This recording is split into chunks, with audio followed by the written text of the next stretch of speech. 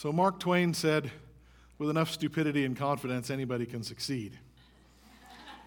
And I really think that's the way I pastor. I really don't know what I'm doing, but I'm confident when I've heard from the Lord, so I'm dumb enough to go forward with it. And that's what's about to happen.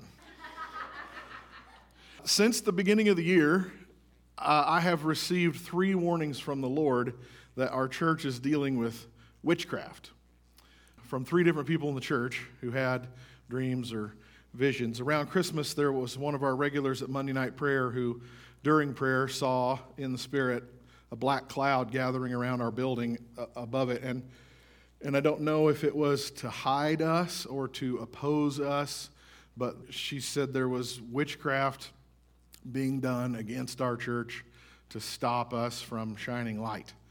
And that the word of the Lord to her during the prayer meeting was that we needed to be more concentrated and more serious in our prayers, and that as we were, light would come from the building that would dispel the darkness. And that's biblical. The darkness cannot comprehend the light. Very shortly after that, there was another woman in the church who had a dream that wasn't in this building, but the people, our church, the people were sitting in darkness. And I asked her and her daughter to go find some light. And they went and found a room full of candles, but every candle had a pentagram or some sort of witchcraft satanic symbol on it. We don't exactly know what that means. Sarah and I independently got the same scripture from the Lord as we prayed about that. But then also in January, there was another person in the church that had a dream that during church service, as the sermon is going on, as the word is being preached, that the women in the room began to scream and shriek, and then their faces turned to demons. And he said that it was just a general uproar in the whole building, and the piano started playing itself, and there was just demonic pandemonium. And most of the women left the building in a rage. And the ones that didn't stayed, and we all prayed together, and eventually the women that had left in a rage repented and came back, and everybody prayed for everybody, and everybody was free. And today's that sermon, because I'm just that stupid and that confident that I heard from the Lord, because when I was told that dream, I'm like, well, I'm glad I'm not preaching that sermon. And it was that very week. In the middle of the night in prayer, I was further in than average night, and the Lord dropped this word on me, and I was scared spitless. Like, no way, God, I'm not touching that with a 10-foot pole. You know what? I'll tell Becky to preach on that. Or I will write it out and not put my name on it, and she can pass it out at the women's meeting or something. I've avoided it now for 5 Sundays. It's like, nope, I'm not touching it. Because of the dream, I was a little spooked. And so it wasn't like the Lord had even told me exactly to do it yet. But this week, Tuesday morning, I was up from 1:30 to 5 a.m., and God doubled down on me. He's like, you will do this, and here's more. And I'm like, oh, great. Not because I'm scared that you all are godless women and don't want to hear the word of the Lord. I just don't want to do this wrong. Here we go. If you start to feel angry or your feelings are hurt or you get afraid, since I'm not talking to anybody individually, you can know that that's an unholy spirit speaking to you, and you need to disagree with it. You need to just say, I agree with the word of the Lord. I receive the scripture and be delivered. So I'm not apologizing, because it is the word of the Lord, but go easy on me. All right, Proverbs 11:22 is on the screen. A beautiful woman who lacks discretion is like a gold ring in a pig's snout. God has a delicate way of saying things. A beautiful woman without discretion is like a gold ring in a pig's snout. Her beauty of her face is the gold ring, but behind it is a pig. The reason that farmers put rings in pigs' noses is because they will tear up everything. They're extremely destructive animals, and they will tear up fences and barn walls and and root the dirt out and kill all the plants. But if that ring in their nose, it doesn't hurt as long as it's not being touched. But when they start to root it, it wiggles in their nose and it hurts them. So, discretion. My Bible dictionary says that discretion means, in the Hebrew, means understanding, judgment, wisdom, advice, reason. So a pretty girl who's not reasonable is just a pig who looks good. A pretty woman who is not wise, who will not receive advice, who's not have wisdom, is just a pig with a gold ring. Guys, you're not looking for a girl with a pretty face or whose curves turn you on. You're looking for a woman who's got wisdom, mature godliness. Discretion in Proverbs, if you take all the verses together, boils down to this. Discretion means holding your temper and holding your tongue. And there are lots of verses to all of us, men and women, about holding our tongue and our temper. It's not just the women, but today I am supposed to talk to the women. Proverbs 17:27 says, a wise person uses few words. A person with understanding is even-tempered. A wise person uses few words. A person with understanding is even-tempered. Proverbs 10:19 says, when words are many, sin is not absent. And I suppose we have all felt that, like, oh, I just said too much. I went too far, and I can't get that back in my mouth. It's not just a woman thing. All of us men have felt that too. If you haven't, you're even more clueless than the rest of us. And it may mean you do it more often, guys. Ecclesiastes 5:3 says a fool uses many words. So certainly there are talkative men who dominate the conversation, men who gossip, men who are braggadocious, but truly it is the instruction of the Lord today that I'm supposed to talk to the women. A study, I believe at Harvard University years ago, shows that women use 20,000 words a day and men use 7,000. That's a little bit of a stereotype or an average because there are super quiet women and there are super talkative men. I see some of you looking at your husbands now. There are super talkative men, there are super quiet women. I understand that, but on average, God made us different, and it's not a false stereotype that women talk more. I guess it's mathematically provable. There's normal female communication, and I'm sure that's not what God means. When he says that a fool uses many words, I don't think that he means you have to be as quiet as your husband. But there is a line where you cross from discretion into foolishness. And it might be gossip, it might be anger, it might be pouting. There's things that she says that she shouldn't be saying. Besides God's general instruction for all of us to speak less, and I'm thinking of verses like, be quick to listen and slow to speak. Right? That's not just to women, that's to us guys too. And the tongue is set on fire by hell, from the book of James. All right? That's to all of us. The Holy Spirit's wisdom is willing to yield, willing to back down and be quiet. Those are general scriptures about us saying less, arguing less. That's to everybody. But besides those, there are 10 times in the Bible that the father says to his daughters, shh, hush. 10 times God tells women, quiet down, say less. 1 Timothy 2:11, let a woman learn quietly with all submissiveness. Proverbs 27:15, a quarrelsome wife is like a continual dripping on a rainy day. Proverbs 21:9, and then repeated exactly again in Proverbs 25:24, better to dwell in the corner of a housetop than in a house shared with a contentious woman. 1 Peter 3:1-6 says, wives, in the same way, be submissive to your husbands, so that if any of them do not obey the word, they may be won over without words. There it is. Won over without words. By the behavior of their wives, when they see the purity and reverence of your lives. Your beauty should not come from outward adornment, such as braided hair and the wearing of gold jewelry and fine clothes. Instead, it should be that of your inner self, the unfading beauty of a gentle and quiet spirit, which is what God greatly values. There's that word quiet again. For this is how the holy women of the past made themselves beautiful. They were submissive to their own husbands, like Sarah, who obeyed Abraham and called him her master. You are her daughters if you do what is right and do not give way to fear. I know that all of you ladies want to obey God. I truly believe that. I'm not here with any specific purpose in mind, an agenda. I told you I didn't even want to do this. I know that you want to obey the Lord. I know that you want to do what he says. And those of you who are married, I know that not everybody here is married, but this would apply to you with your dad also. I know that those of you who are married want to do it right.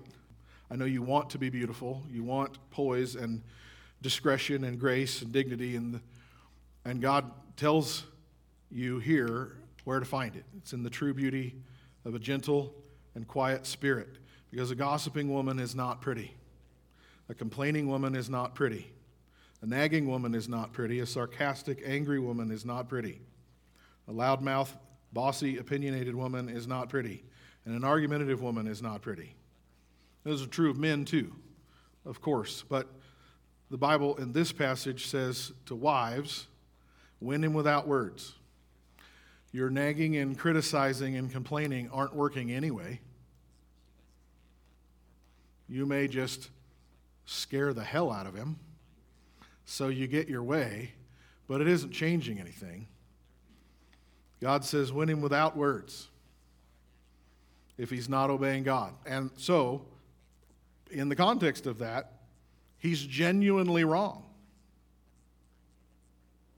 It says if he's not obedient to the word, he's wrong. God says your strategy, it's the opposite of what your flesh wants to do. Your strategy is to be quieter about it. So guys, I guess you'll find out how much of a jackass you are this afternoon by how much your wife talks to you after this sermon. If she doesn't speak to you till Tuesday, you can know you're a real doozy of a guy.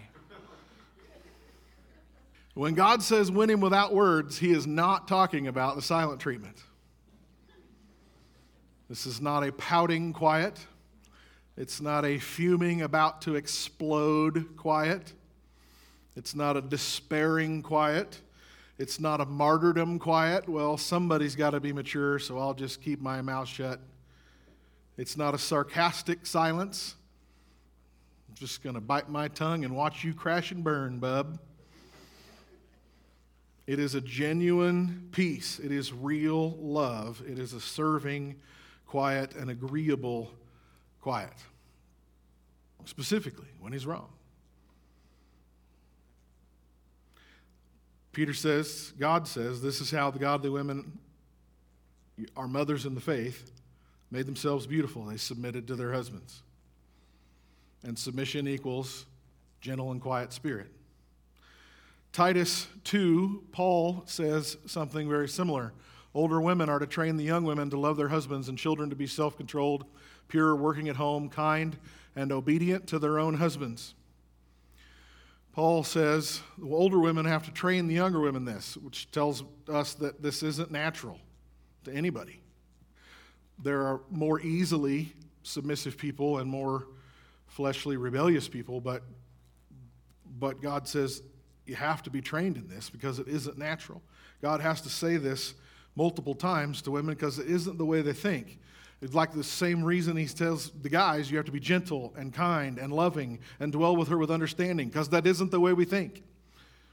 We think about force and rank and obedience, and he has to tell us over and over again, be soft, be kind. You're not going to make her do anything. But God says the older women have to train the younger women in this, to be obedient to their husbands. The word obedient in this passage and the word submission 2 times in 1 Peter, it's the same word in the Greek. I don't know why it translates one way one time and one another, but it's hupotasso. And it means to put under, to be subject to submit oneself to yield control, to obey.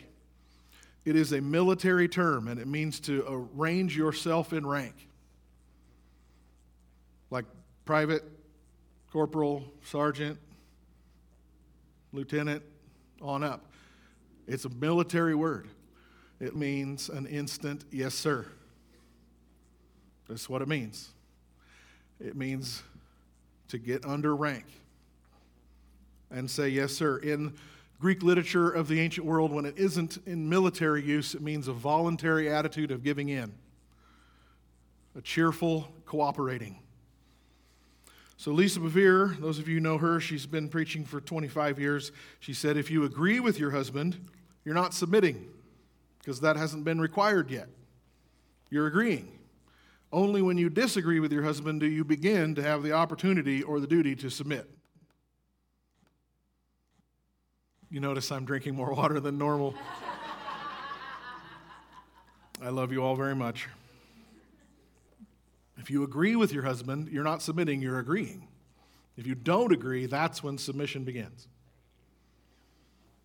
2 summers ago, Freedom, my daughter, is 19. She's in Kansas City, spending 5 to 7 hours a day in prayer in the presence of the Lord and worship. And God did a phenomenal, indescribable work in her heart. Not that she was bad to start with, but spending that much time in an atmosphere of worship and prayer, months on end, 6 hours, 7 hours a day, 7 days a week. She got to know the Lord really, really well. And one night she called me, and she was crying so hard she could hardly speak, gasping for breath. I thought something horrible was happening, and my heart started beating really fast, like, honey, what is wrong? And she said, Dad, we need to talk. I'm like, what is going on? And she said, it took her a long time to even be able to breathe enough to speak. She was crying so hard.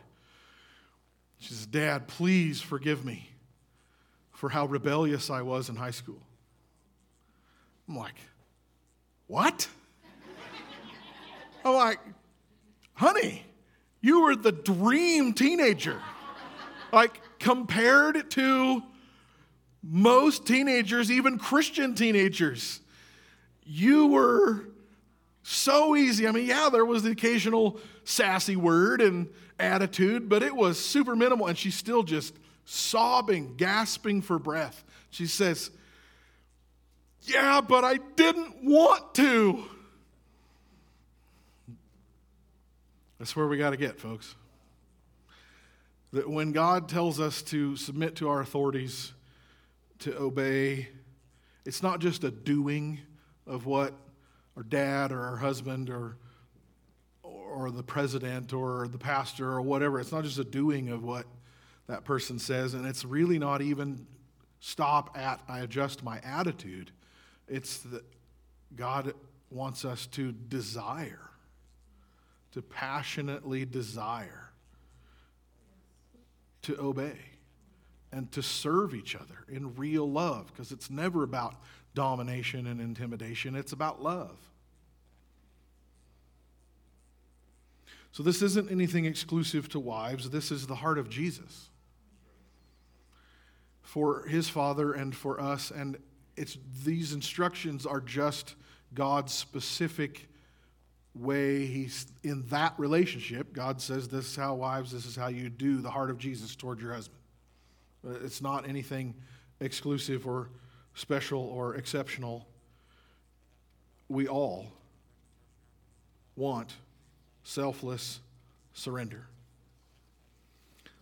So God says that the holy women do this. Of course, the world's women don't think like this. Satan's daughters hate this message. Jezebel hates the patriarchy. God's daughters know that he's not an equal rights God, but he is an equal justice God. God didn't give us equal rights. He didn't give us equal roles. He didn't give us equal responsibilities. We are different. We are not the same.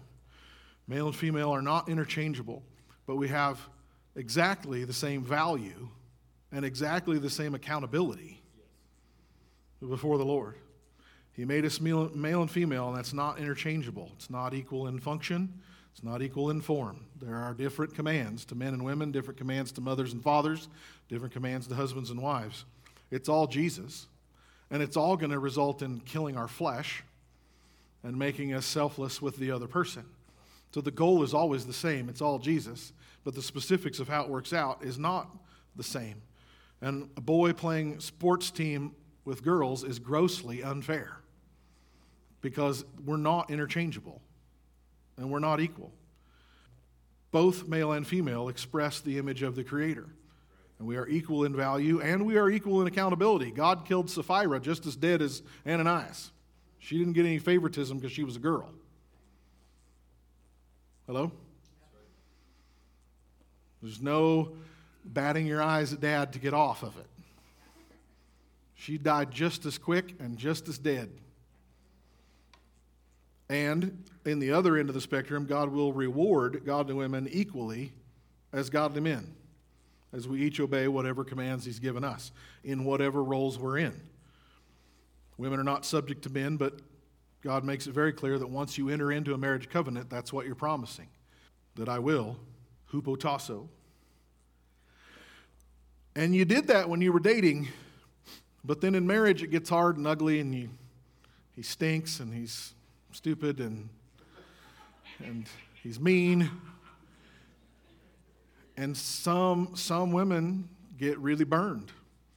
And Proverbs 14:1 says this, a wise woman builds her home, but a foolish woman tears it down with her own hands. Because of hurt and history and words and memories and pain, and a woman begins to tear down her own house. This verse is not house, it's home, and your home is His heart. Give Him more encouragement, more praise, more respect, more service, more love, more thanks. Not because you have to, but because you want to, because you love Him. God made you to be His helpmate. He made you two for each other. So support and enable and encourage and love and help and serve and make Him who He is. You did that when you were dating, then things change. Criticism and arguing and complaining and questioning tear your house down. Esther is the picture. How she approached her husband. That's the supreme picture. The other one is the church and Jesus. You don't say or not say anything to your husband you wouldn't say or not say to Jesus. You're the church. He's Jesus. Guys, if you're listening, you'll get a clue. If you're Jesus in the marriage relationship, that means your life is not your own. You get to die to have her.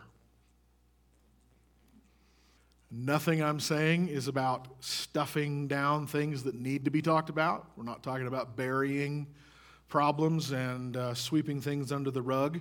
Discretion is specifically knowing when to speak and when not to, which again is true for men too. But you got to know when to speak and when not to, and what to speak about. Lean on God.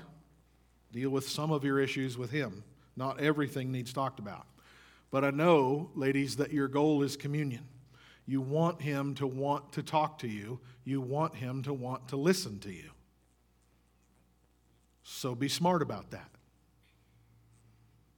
If you're a 25,000-word woman and he's a 2,000-word man, be smart. It's just wisdom. It's just love. It's not domination. It's not every detail of your day, every squabble the kids had, all the work drama. Of course, there's got to be conversations about problems, but just make sure that's not the only thing that is happening. So all of that is introduction and context. Now we get to the dream and what the Lord told me on Tuesday morning between 1:30 and 5.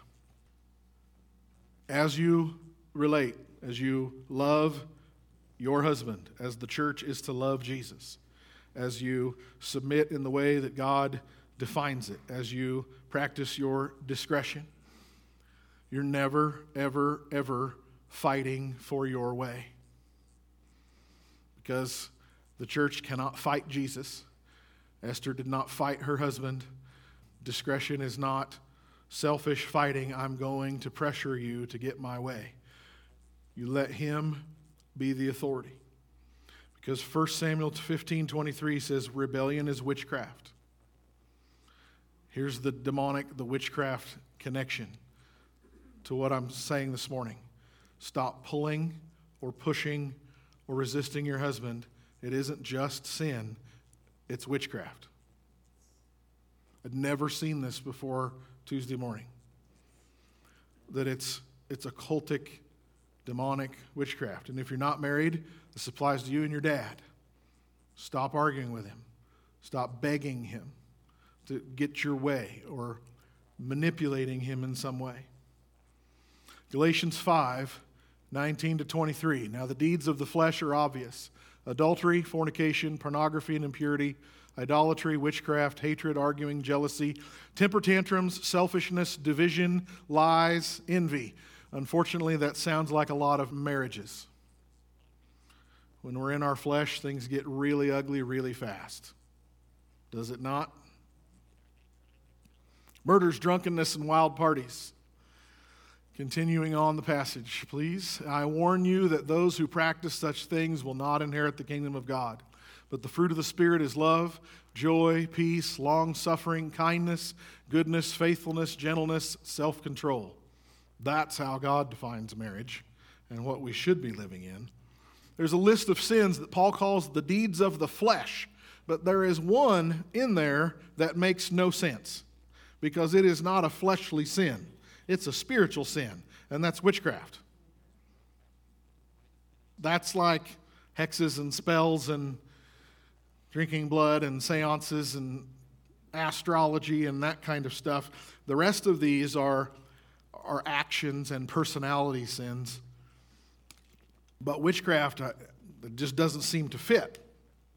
So I listen a lot to a preacher named Derek Prince, who's gone to be with the Lord, but he's extremely wise old man and had a powerful spiritual ministry. And he defines it this way, that witchcraft is the attempt to control a situation or a person to get the outcome that I want.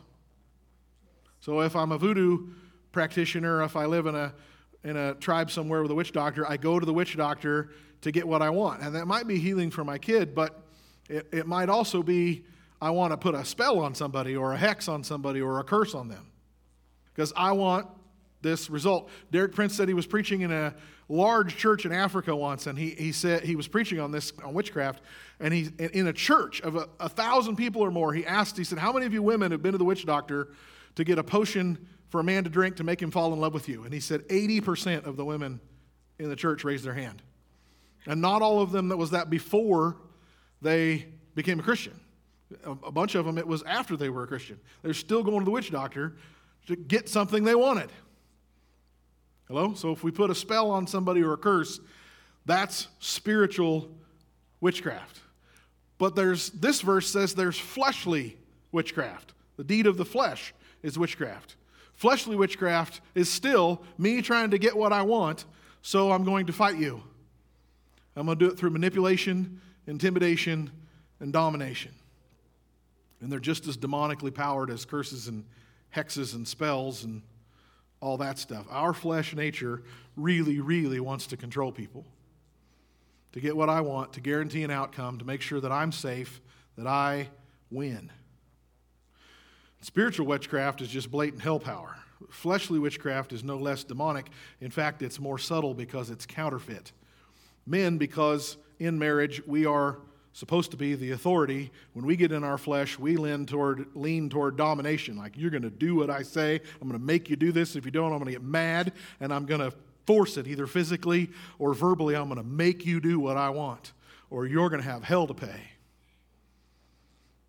Women, because they're physically smaller usually, and Christian women, because they know they're supposed to submit, they're not going to try to dominate. But a whole bunch of them know how to manipulate really well because it's counterfeit submission. Manipulation is Satan's counterfeit of submission, and it's witchcraft. And it looks like pouting, silent treatment, passive-aggressive guilt tripping. If you don't give me what I want, I'm going to make you pay. Pouting is witchcraft. Silent treatment, we're not going to talk to you for 3 days because you didn't do what I wanted. You didn't give me what I want. It looks like arguing and complaining and nagging, which just means repeatedly asking for something. You're just going to wear him down till you get what you want rather than giving in. And none of this is loving discussion. Loving discussion is fine. Nagging is not. It's witchcraft. It looks like insulting, yelling, temper. If you use your temper to scare your husband into getting what you want, you're a witch. Asking loaded questions, leading questions, insinuating questions. You may just put on the sweetest voice, and I only asked a question, honey, but he knows exactly what you meant. That's a satanic counterfeit. Pushing or pulling, trying to persuade or dissuade him to get your way. I mean, when you've already discussed it and now it's beyond discussion, it's turning into argument or fight. Satan's counterfeit of submission is, yeah, I'll back down, but I'm just going to keep poking. I'm going to bring it up every day. Even when you know he's not in favor of it, or he is and he knows you're not, it just keeps coming back up. Because I'm going to keep doing this until you do what I want. That isn't love. It isn't Jesus. It's just raw selfishness. And it's not just sin, it becomes demonically powered. If you use seduction or sex in any way to get what you want, it's witchcraft. I'll give you more if you make me happy, and I'll give you less if you make me mad. That isn't love. Refusing to yield. Just not going to agree. Not going to go along. Or pointing out that you do that all the time. Pointing out what a submissive wife you are. And I was quiet, and I just let you have your way, and now look where we're at. You screwed things up. Because God told me to be quiet. You ruined it. If you use crying to get to your husband, I'm not saying crying is sin, but if you use it, make sure he knows that you're upset. It's witchcraft. If your hurt feelings are your excuse to not listen to what he's saying, there's demons involved. If you scheme about the timing of when you ask for what you want, or, honey, I'll buy you this if you buy me that, or you do something nice and sweet to butter him up, it ruins all the love in it, because that isn't love. It's manipulation. I'm working you to get what I want. If you're intentionally sweet, or if you're just hiding what you're doing, you're spending money on a credit card he doesn't know exists, or you're going places he doesn't know you're there, and you know that he wouldn't approve. Doubting his leadership or his authority or his wisdom is soul-crushing. And God says most of this happens because of fear. Back in 1 Peter, God says you'll be Sarah's daughters if you do what's right without fear. Fear really is the root of most of this. Some of it might be pride or rebellion. Well, most of it's fear. And fear then becomes the demonic entry into your soul and your body and your marriage. The word of the Lord today is that somebody needs to repent